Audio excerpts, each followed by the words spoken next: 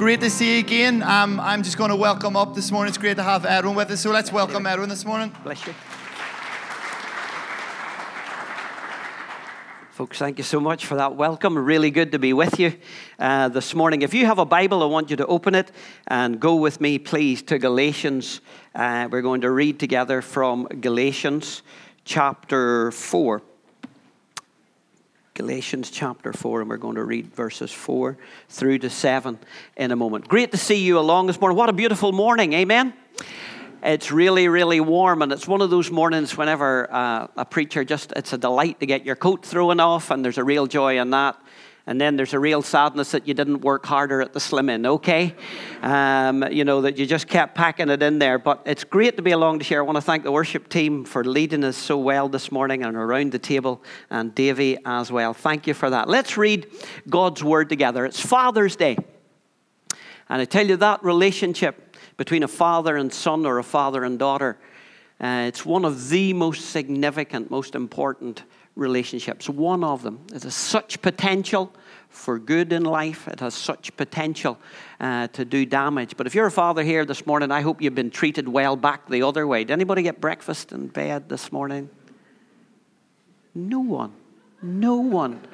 Okay, kids and other people, you really need to work at this a little bit, okay?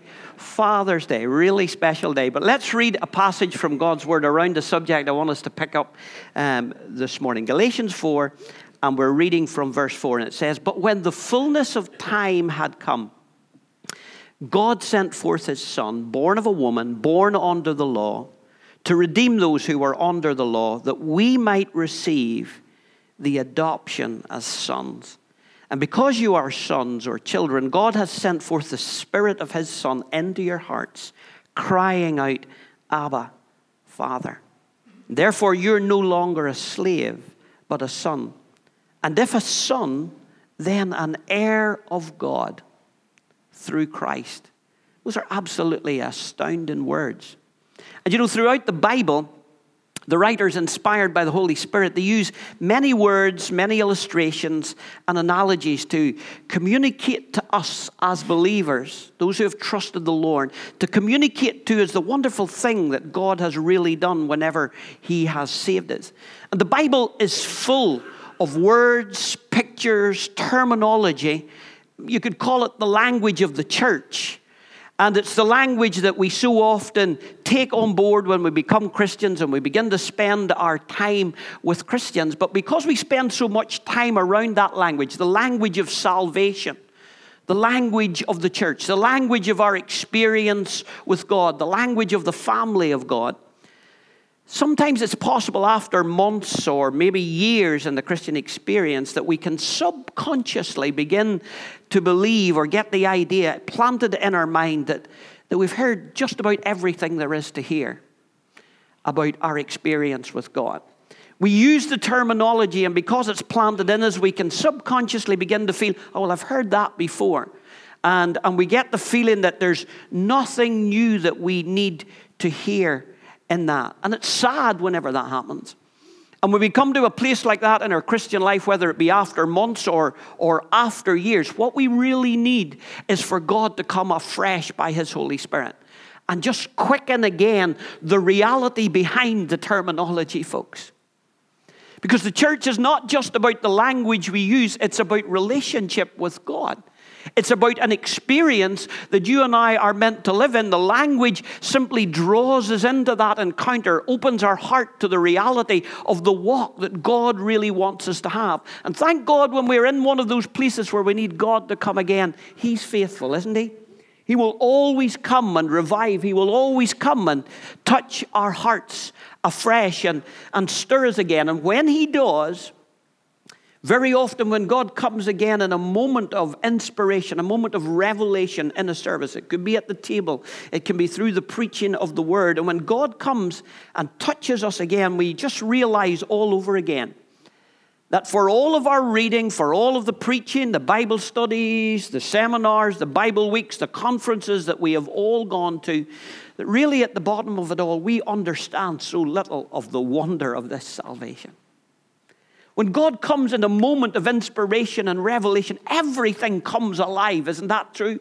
It's not just terminology we're using. It's not just motions that we're going through. It becomes a living reality that we are in relationship with God and God is with us. And how we need to live in that constant encounter with God and in that place where God is, and I say it just the way it is, that God is repeatedly blowing us away with what he has done for us. When was the last time you said, about some aspect of your salvation, I just saw it afresh today and it really blew my mind where God has brought me to? Have you had those kind of experiences? See, we're meant to be in that place all the time because our God is amazing. Our God is unfathomable. There is no end to him, and the salvation that he has brought us into and what he's doing in each and every one of us, I tell you, it is beyond our ability to really understand. It's beyond our ability. It's bigger than we can visualize or really encounter or really grasp.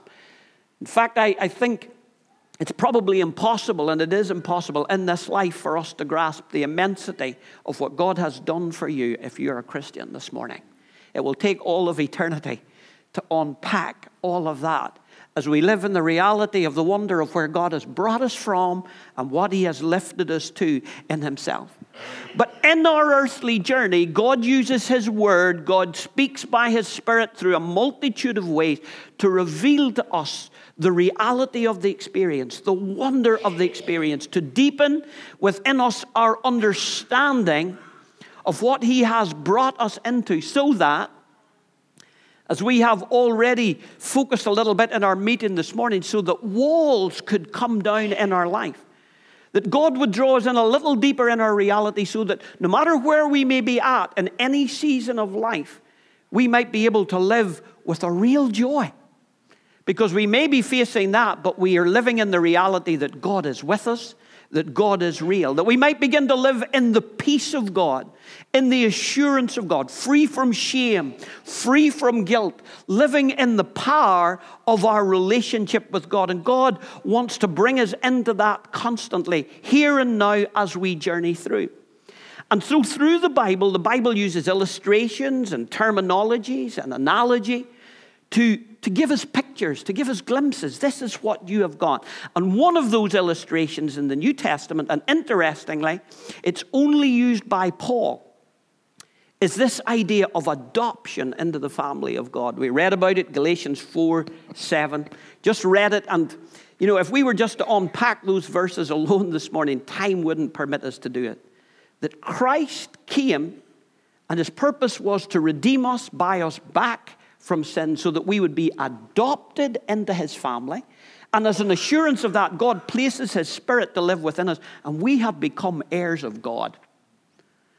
Amazing, amazing stuff. I want you to think of it this way for a moment. Just suppose someone came to your home and did something terrible to someone in your family. Some terrible crime perhaps was committed. Maybe a life taken, or some horrific thing takes place. And it's to someone in your family. And after you would go through a period of processing what you've just come through, you might, and we have seen people through the Troubles in Ireland, come to a place where they're able to stand and publicly declare and say, I forgive that person. You might have to go through a process to get there, but something terrible happens in your family. You go through the process. You come to the place where you can say, I have, by the grace of God, found forgiveness in my heart for that person. That would be tremendous. That would be great. But having forgiven them, how would you feel about them then having them, or you adopting them into your family to be a family member? Would that not take a whole different level of grace altogether? You might get to the place of forgiveness, but you say, my door's closed. And you would take a whole new level to get you to that. Yet amazingly, this morning, that's what God has done for us. Adopted us into his family. It's not just about the fact that God says, I have forgiveness for you, your sins removed, but you stay at a distance. God immediately opens the door and brings us right into relationship with himself and right into the family. And what I want us to unpack a little bit this morning is that this adoption I can guarantee you it is so much more than what you and I think adoption really means or what we understand by it. You see, Paul deals with this in Romans and in Ephesians and Galatians, and we need to set that into its context. I want you to come with me for a moment as we set a little bit of context to it. These believers that Paul was writing to, they were living in these large cities.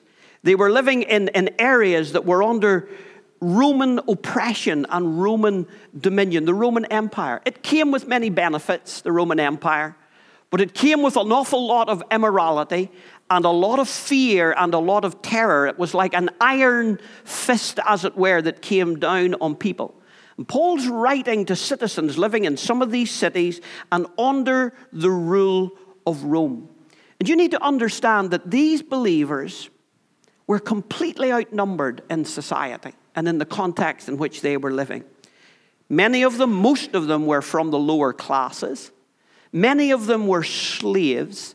They were marginalized in life in every way. And life, it bears no resemblance to what we know of life today. You know, we complain about the things we have to live with. I tell you, our life is unbelievably comfortable compared to where first century believers lived. These believers lived with a life that was harsh, that was brutal, it was uncertain, and it was frightening on a daily basis. Do you know that the life expectancy of these people, these early church believers in these cities and through the Roman Empire, was about 35 years? That was life expectancy at that time because life was harsh. And many of the people who were receiving these letters from Paul, they had nothing. They were nothing.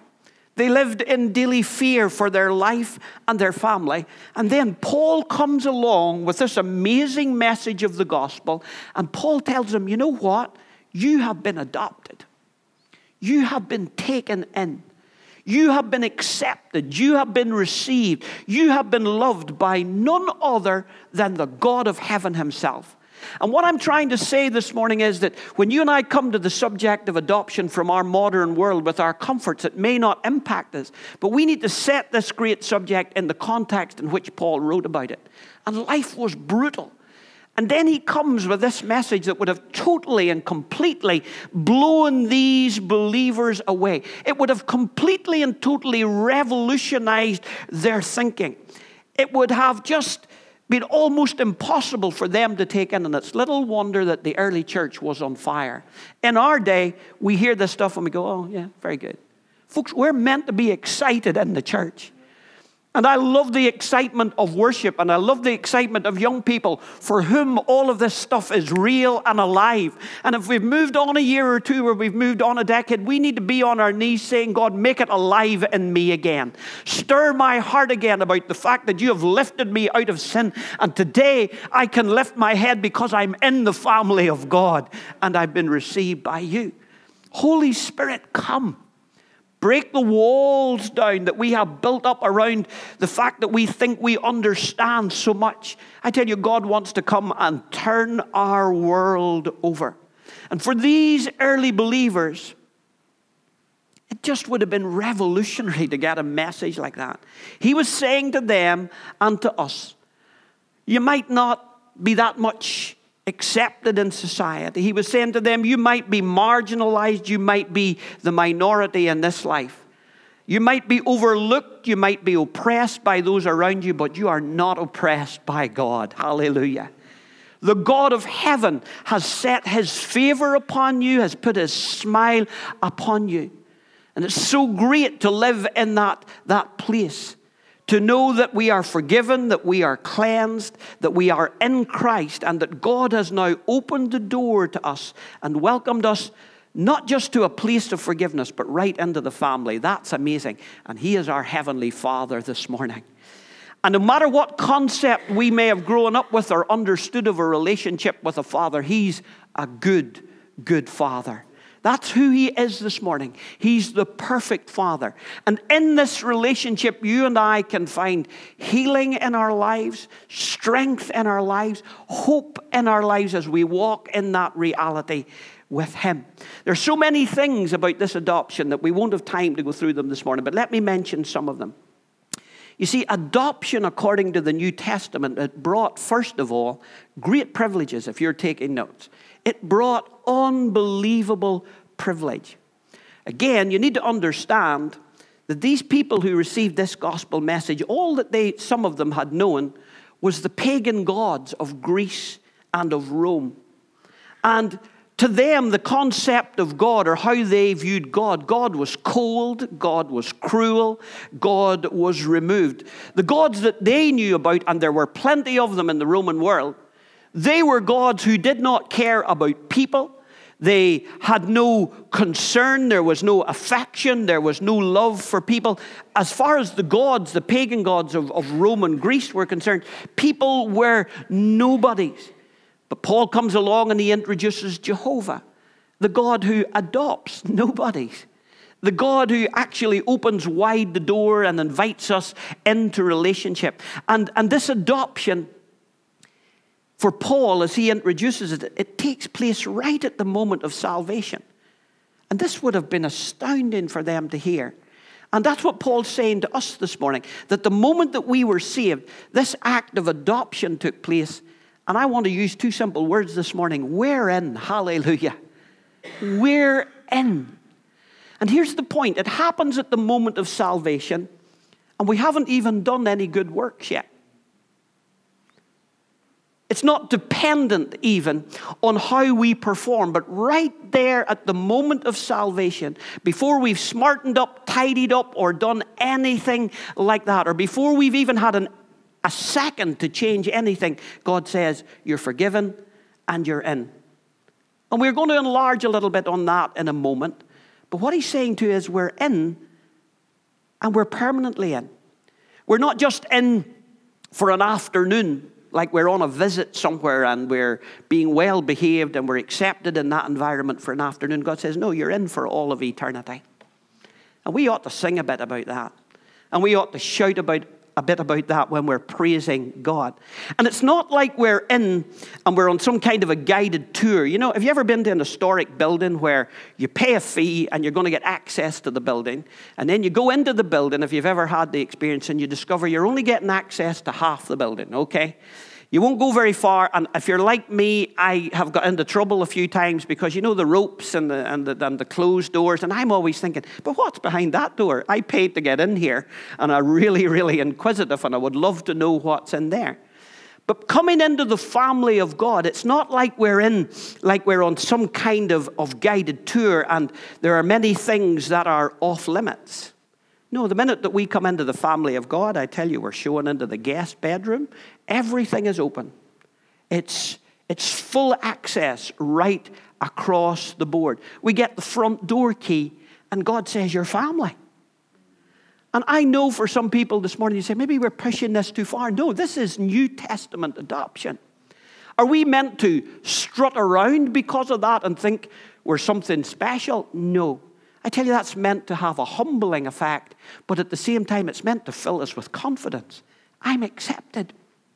You're accepted in the beloved. You're in the family, and there's no restrictions. And we're not there simply to function as domestics or servants. We'll talk a bit about that as well, but what the Bible actually says is we're there as sons and we're there as daughters. That's what Galatians tells us. And that's a whole different experience. And it's not like we're there as fee-paying visitors, but John 15 tells us we're valued friends. Jesus says, you are my friends. Imagine. Oh yes, there's an aspect of service, and we'll touch on that in a moment. But we're there as sons and we're there as daughters. It is a privileged relationship.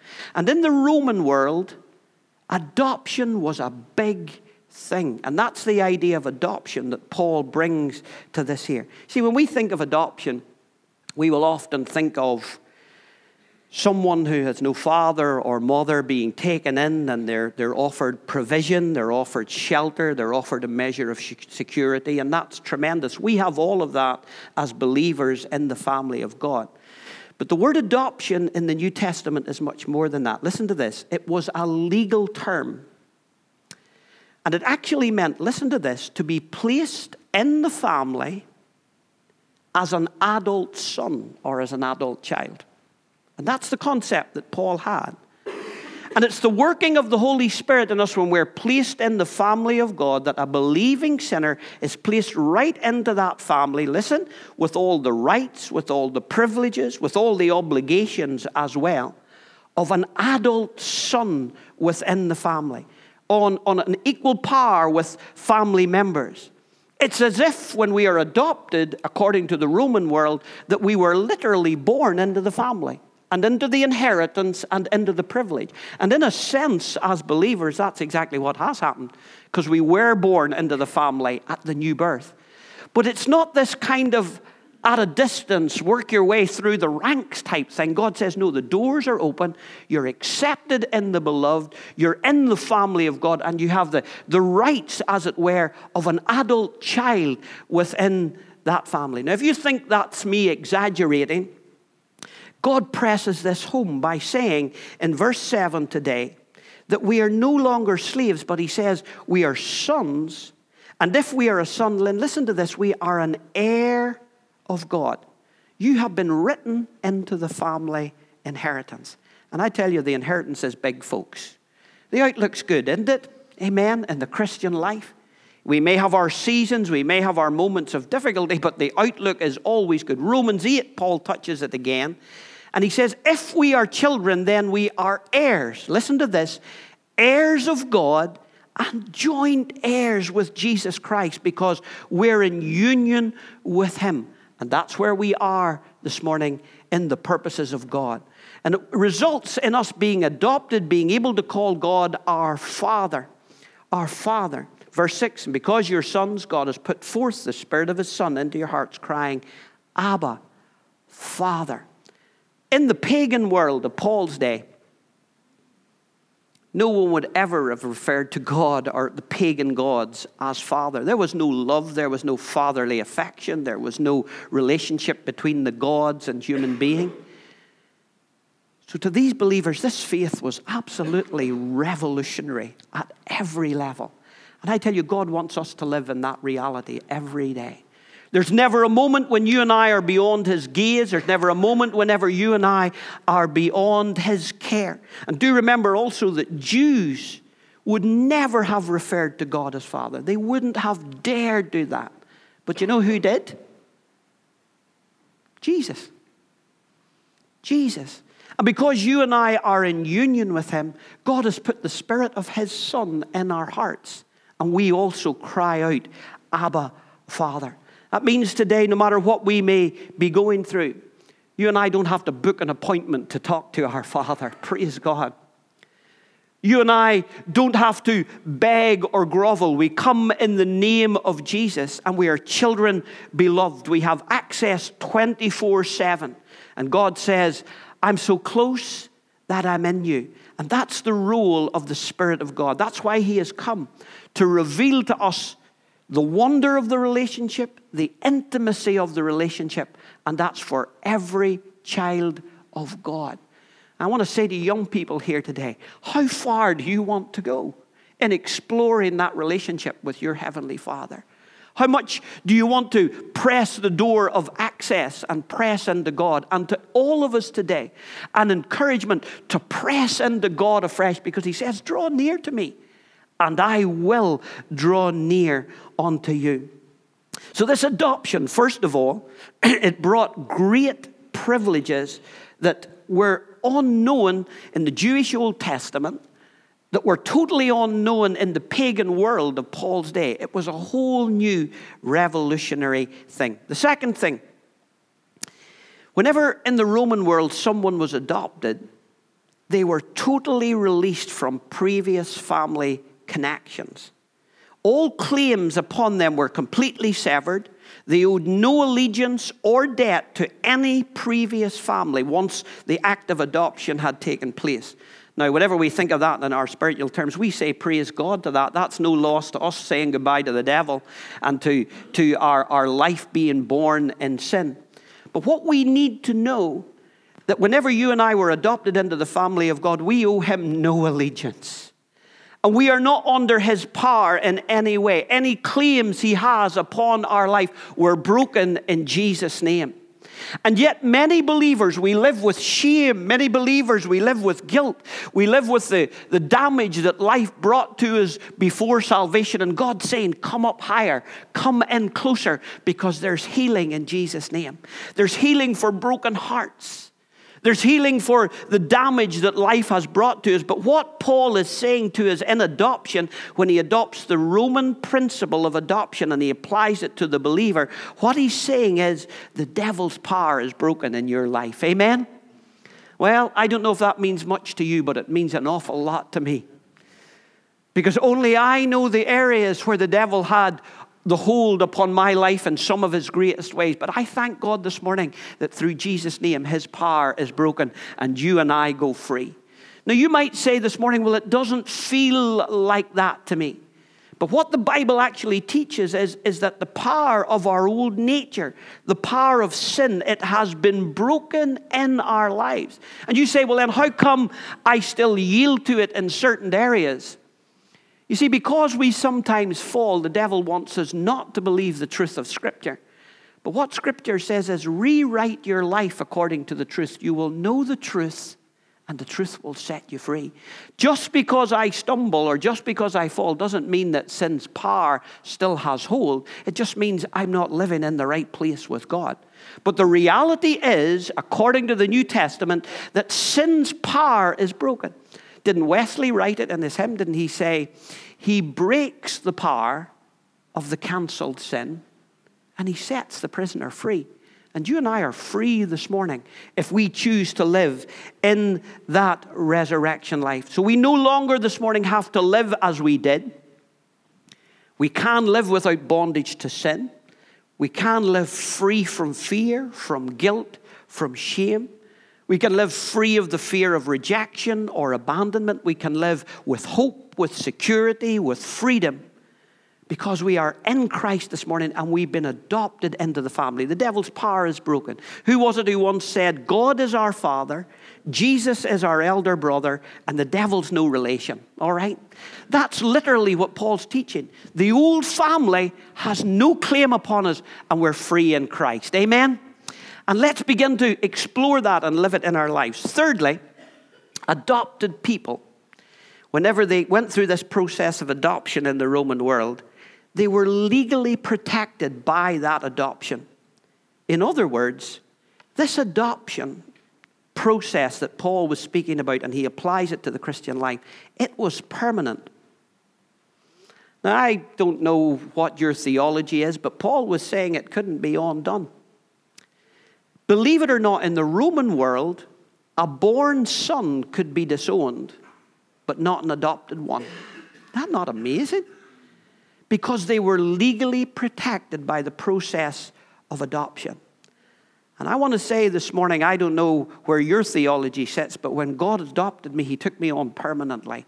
And believe it or not, he took you and I on permanently. He took us on permanently in our relationship with him eternally. And you need to know this morning that your relationship with God and my relationship with God, it's not probation. It's acceptance. That we are already in, and God's not waiting in that sense to see how we perform. And some people in church and many Christians today, they need to hear that. God is not saying to us, you're in the family, let's see how you do, but you better be mighty careful. You better be very, very careful how you live. That's not what salvation is. God's saying, you're in, realize the wonder of it, and live according to it. And that stirs my heart because it's a completely different process that we are already accepted. And that is the wonder of the Christian faith. That takes it beyond every other faith anywhere on the planet. Because what many faiths will do is we will be introduced to a faith. And when we're introduced to it, we will be instructed that now, live according to these outlines, try as hard as you can, and maybe one day, and it might even be when you stand before God, you will find out if you've been accepted or not. But you know what Christianity does? The total opposite. Jesus says, I am the door. And the moment that you and I accept him, we are in from the very instant of salvation. And God's not saying, now try really hard and you'll find out maybe too late that you haven't tried hard enough. He says, no, you're completely accepted. Now go and live like a child of God. Go and live in that freedom. Go and live with that inspiration. Go and live in that hope. Go and live every day of your life in that reality, because you're accepted already in the beloved. And that's the wonder of Christianity. And he gives us immediately the Holy Spirit as the proof that we have been adopted, verses 4 and verse 6. And the Holy Spirit is the guarantee that we have been accepted and that what God has started in us, God's going to complete. Now, that doesn't mean that we can go out and live any old way we like, because you'll find that whenever we begin to drift away from God or we allow our heart to go cold, God's on our case because he is our Father. It means that he will go after us in every situation. We need to understand, I'm not saying this morning that because we're accepted and we're adopted, then we can go and live any old way we please. The Bible teaches that we are free, but we're free to live for him. We're free to yield our lives to him and to go his way. It doesn't mean that we can go and do anything we please, because you see, God accepts us at the moment of salvation just exactly as he finds us. He loves us and he accepts us as he finds us, but he loves us too much to leave us that way. But the point is, he still gives us the full acceptance right at the start and says, I'm committing to you. Now come with me on this journey. There's a world of difference to live your life with that understanding than to live your life thinking that God's waiting every moment to throw you out of the family. Folks, we're in. The work is completed. The blood has been shed. Jesus said, it's finished. And he fills us with this assurance that we've been adopted. We have been placed in the family. And he says, now, go and live with confidence. Does it mean that we won't have hard times? It certainly doesn't mean that. Does it mean that we will always get it right? No, but it means that God is faithfully committed to us, and he's faithful all the way to the very end. Amen? And he's going to journey with us, and he's going to shape us, and he's going to mold us, and he's going to teach us many things, but he will get the job done. Hallelujah. And he has covenanted to do that, and he has placed the Holy Spirit within us. Another thing about this adoption, fourth thing, and then we're going to come with two little things and draw this to a close. This adoption that God brings to us, it's motivated by love, not by reward or service. You see, in the Roman world, very often people adopted someone as an heir if they needed a worker or if they needed a servant. Or sometimes they would adopt someone into the family if they needed someone to attend to their funeral. Or to carry on the family name. So the adopting parent did it for benefit. You know, they adopted someone so that the funeral would be well carried out. Whenever I go, I don't really care what they do with what's left behind. But that was the thinking in the Roman world. If there was no one to take care of this, sometimes someone would be adopted in, and the purpose was for benefit. They were adopted because of what they could give. We need to understand in the Christian life that God works differently. We'll talk a little moment about servanthood. And it's true that God gives us work to do. But that's not why God has adopted us. The truth is this morning, folks, God doesn't need us. You say, well, then how would everything get done? How would the world be reached? Surely we've heard preaching that says God needs us. No, God invites us to partner with him. But God could do it 1,000 other ways. Believe me, he's the God who is unlimited. And God doesn't save you and me for what he can get out of us. He saves us because he loves us. He saves us because he is the perfect heavenly Father. And what I'm trying to stress this morning, that he doesn't need us. He could do without us. God could do all that's going on a lot better than we could ever do it. But God graciously allows us to partner with him and be involved in his work. But that is not why he adopts us. He adopts us primarily for relationship. And you need to hear that. God has brought you into his family primarily for relationship. So you're saying, well then, are you saying, Pastor, we don't have to work for God? No, God gives us things to do. He gives us gifting, talents, ability. There's a work to do for God, and God will use us in all of those things. But that's not why he saved us. And the church has got it all the wrong way around. Because there are many believers saved by grace, but they're working to stay in the kingdom, and they think that's the whole purpose of this whole thing that's going on, that they should work for God. The whole purpose is that you would deepen your relationship with God, that you would explore the unfathomable, that you would experience more and more and more and more of him in your walk with him, and then service flows out of the relationship, but the service doesn't come first. We need to understand that when God adopted us into his family, he wasn't recruiting workers, he was expanding the family. Hallelujah. And the primary thing is relationship, but we have very often reversed it. We will serve God, and I have seen people serve God even at great sacrifice, because they felt that was how they stayed in the kingdom, that was what pleased God. And they served God with sacrifice, but didn't deepen their personal relationship with him. And I want to ask this morning, how is your personal relationship with God? Is there time spent with God? Because that's really what it's about. That's really where it's at. Yes, there's loads of work to be done, and God will call us to that as well. But God says, my son or my daughter, give me your heart. Would you admit to me this morning that it's possible to serve and not fully love? Isn't that so true? It's possible to serve and not give our heart.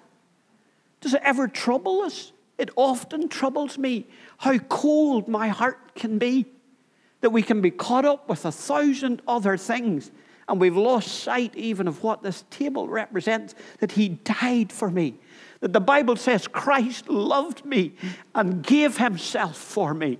Folks, that ought to stir our hearts. It ought to deepen our devotion. And God's inviting us into relationship. And all ministry and all service is meant to flow out of that deepening relationship. And when it does, service is completely different, because it flows out of a place of love. So what we need to understand this morning is that we are first and foremost sons and daughters adopted into the family. And we need to let that sink in, because it's true and it's real. And I fear that very often in the church we have never really grasped the fact that he chose us. He says, you didn't choose me. It may have looked that way. You know the old saying about, we often say, I found Jesus, and someone said it one night and someone shouted out, Jesus was never lost, all right? We didn't choose him. It may have appeared that way, but I can tell you he chose us. And he chose us for relationship. And the primary thing that God's calling us to is to deepen that relationship. Like the story of the wee boy in school, and the little boy was in school and he had been adopted and he was getting a bit of a hard time for it. Have you ever known that children can be absolutely brutal in those contexts? And the little boy was getting a lot of teasing and he was getting a lot of abuse thrown at him because of the fact that he had been adopted. And then one day, just out of the blue, he got the perfect answer, and they were giving him a bit of a rough time, and he turned and he said to them, I've been thinking about this. And he says, you know what? He says, when you were born, he said, your parents had to take what they got. My parents chose me. And that's the Christian life. God chose me. God chose you. And he loves you. And he wants you to make a success of it and live in the fullness of his blessing and in the fullness of being a part of the family of God and all that that means. Because we're chosen and we're accepted in the beloved. Last little point, and we'll just hit it and leave it there. And I'm going to ask the worship team then in a moment to come and just lead us again. Come on ahead, guys, feel free. God, through adoption, gives us access to all the resources and the security that's available to us. The children of God accepted into the family of God, we need to know that all the resources of heaven are at our disposal. And that means as you and I go through life, God will always make a way. And that God's purposes cannot be thwarted. God will get the job done in my life and in your life. We need to understand that when we're accepted into the family, that the resources of heaven are at our back. And no matter what you are called to face personally in life, in your family, or in the season of life that you may be going through, no matter what you are called to face, it doesn't mean there won't sometimes be difficult situations, but God says this, my grace will be sufficient. Are you worried about what tomorrow holds? Are you worried about what maybe the doctor spoke over your life this week? Sometimes things can be spoken over our life and it can leave us reeling. But I tell you, God is sufficient in every situation. I have seen situations where God has healed, but I've seen other situations where maybe the Lord took someone home, but they went out with grace and they went out with victory because God gave them a grace that was sufficient. And God has committed himself to you. And he says, I will never leave you or forsake you. He delights to pour into our life his provision. He delights to surprise us. Can I plead with you this morning and say to you, when was the last time God surprised you? When was the last time he answered a prayer in a surprising way? Because if he hasn't, you need to deepen the relationship, because he's the God who's alive this morning. He's the God who's active in his church. He's the God who's working in the lives of his children. And if we press into him, God will do astounding things. He will speak to us in unusual places. He will lead us in unexpected ways. And he will break into our lives at times whenever we're not expecting it, in ways that we never even dreamed were possible, because he is unlimited. Hallelujah. And the resources of heaven are behind you as a child of God. Because Paul introduces this great theme of adoption. And he says you're in. Yes, there's service involved. Yes, we're called to holy living. But the primary thing is relationship. And when we attend to the relationship, when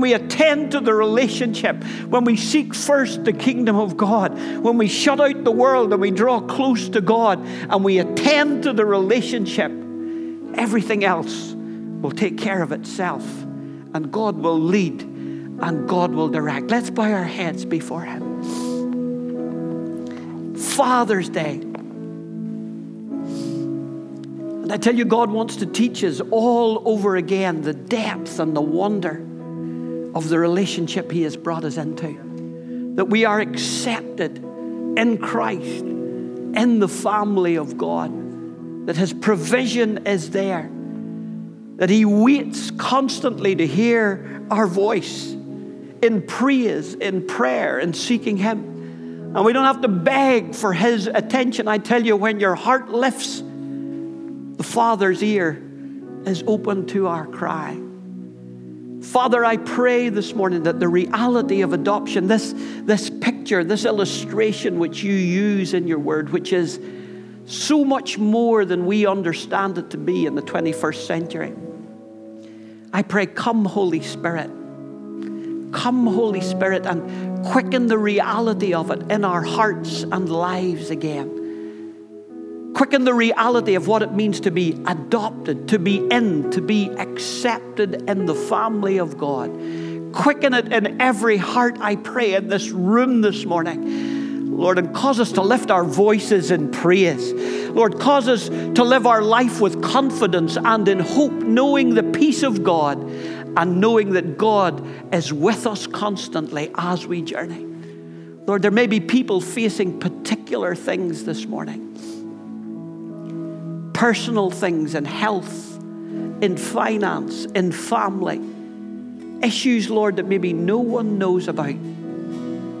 Oh, Lord, will you just come and grant your peace this morning? Lord, you're the God who's the way maker. Make a way, Lord, for individuals where to them it seems there's no way.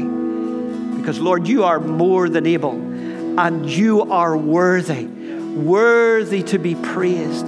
Bless your name, Lord. Let the reality of this relationship settle upon our hearts this morning as we worship you. If you've been touched in some way this morning, let's lift our voices. Let's just begin to thank the Lord. Hallelujah.